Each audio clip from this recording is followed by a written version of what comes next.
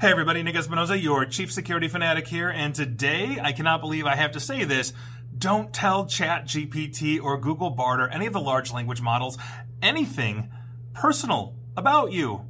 I don't believe I actually have to talk about this. I mean, we've known for years that if it's free to you, you're the product. Look at Facebook, look at Twitter, look at et cetera, et cetera. Google, for example, if you are using a product for free, it is data mining the ever-living bejesus out of you, and I think that's important. And what prompted me to actually do this video and podcast was Tatum Hunter of the Washington Post, who put out a really good article on this, and thank you very much, Tatum. I'm cribbing from you just a bit here, but we know that these things have privacy issues, and since OpenAI, makers of ChatGPT, Microsoft, and Google have all introduced these chatbots, millions of people, if not billions, have experimented with essentially the latest way to search the internet. Obviously, it's more conversational. It's giving you direct results and all of that, as opposed to like a list in Google to say, oh, here are 5 potential websites that can answer that question.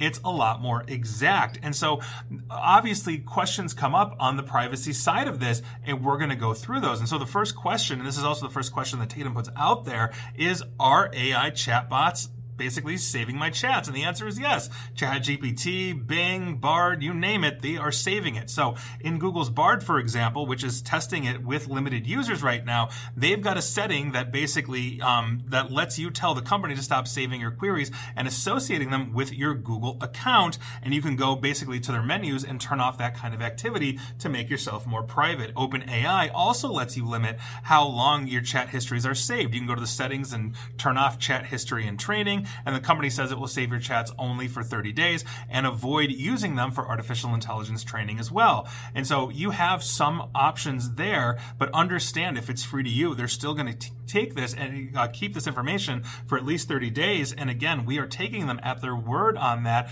Understand that ChatGPT also had the first data leak of these LLMs like a couple of weeks ago or a month or two ago, and Italy and Germany are looking at them and at various levels of banning them or fining them for privacy during investigation. So understand right now just how new these things are. So the next question that she asks is, what are these companies using my chats for? And basically, it's training. They are first and foremost training the artificial intelligence to provide better answers. So if you, let's say you ask a question that AI goes completely off the rails, they can start looking at that to say, oh, okay, clearly we need to tweak something, hone something, and all of that. But it doesn't always stop there. So Google and Microsoft, which launched basically an AI chat version of Bing in its search engine back in February, all of their privacy policies are leaving room to use your chat logs for advertising. And so that basically means when you're typing in a question about, I don't know, underwater basket weaving, you might start getting advertising on that, whatever it is.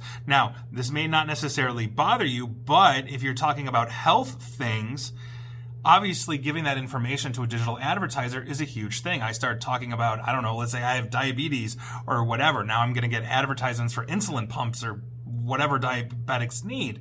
These are the things that we are talking about. That is obviously a huge thing. And the Washington Post reporting in the past has shown that some of these symptom checkers like WebMD and drugs.com are sharing potentially sensitive information, such as whether, let's say you're looking up depression, or let's say you've got HIV, along with other serious things. They're sharing it with outside ad companies as well. This is a clear violation of HIPAA. Data brokers on top of this are selling huge lists of people and their health concerns that buyers could basically, take. This could include governments, insurers, wherever they're selling this. That's a huge thing. Some chronically ill people report disturbing targeted ads that follow them around the internet as well, because they're simply Googling these things. And so AI chatbots are going to be no different. They're going to ingest this information.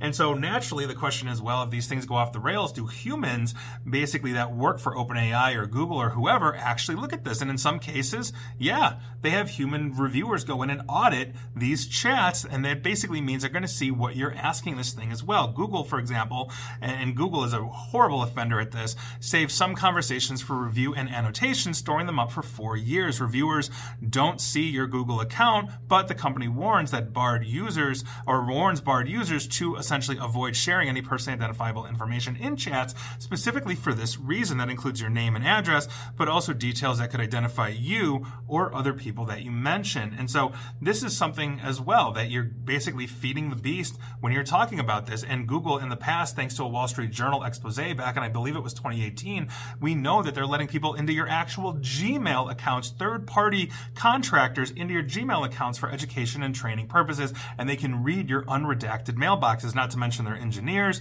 and all of that. There was a case of a 27-year-old stalking like a 15-year-old girl or something like that. It's a hot mess. So the other question naturally is, how long are my chats stored? Now, companies collecting your data and storing it for long periods obviously create privacy and security risks. And so if they get, let's say, breached or hacked in some way, shape, or form, that's obviously a huge problem. Or if one of the parties that they are sharing your data with get hit, that's a supply chain hit, and that's obviously a huge issue as well. Now, OpenAI's privacy policy says the company only retains your data for, quote, only as long as we need in order to provide our service to you or for other legitimate business purposes, end quote. Now, that could be indefinitely, and a spokesperson talking to the Washington Post declined to specify that. Google and Microsoft can store your data until you ask them to delete it. And so there you go. The logical question is, given all of this, can you actually trust these chatbots with things like health information? And obviously, they're going to be better than your typical Google search at giving you information, but the information you provide can be interesting because it doesn't mean that we should rely on chatbots, even if they're better than Google at giving information, to provide accurate health guidance. These models have been shown to basically make up information and present it as fact, or their wrong answers can be honestly plausible, but not accurate to what your health concern is. They also pull from disreputable sources or fail to cite. One of the things that Tatum mentioned in her article here is that she went on Googled something and it actually pulled up like the temperatures of like Shih Tzu dogs or something like that, as opposed to what she actually needed, which was the reference source. And so obviously that's not going to give her accurate information. Now, you pair all of this with the human tendency to place too much trust and recommendations from these artificial intelligences, and then obviously you've got a misdiagnosis. I can tell you a story from myself. You know, I thought back, this has got to be like 15 years ago, even more maybe, that my appendix burst. I woke up one morning and within an hour I was on the floor and couldn't move.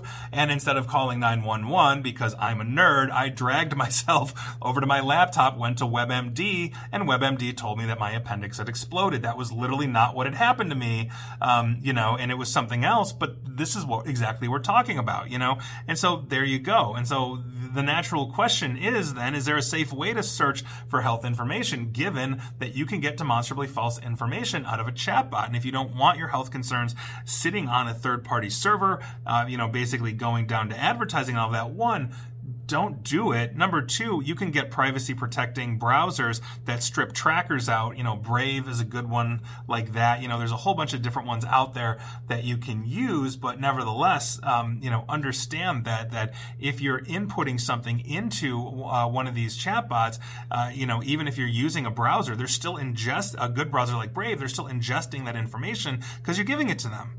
And so if you don't want your health concerns basically there, just don't simply do it. And before you sign up for any AI and chatbot service, and it's just basic stuff, learn the limitations, learn the understanding what it is. These things hallucinate. If you don't know what hallucinate is, go Google AI chatbot and hallucination.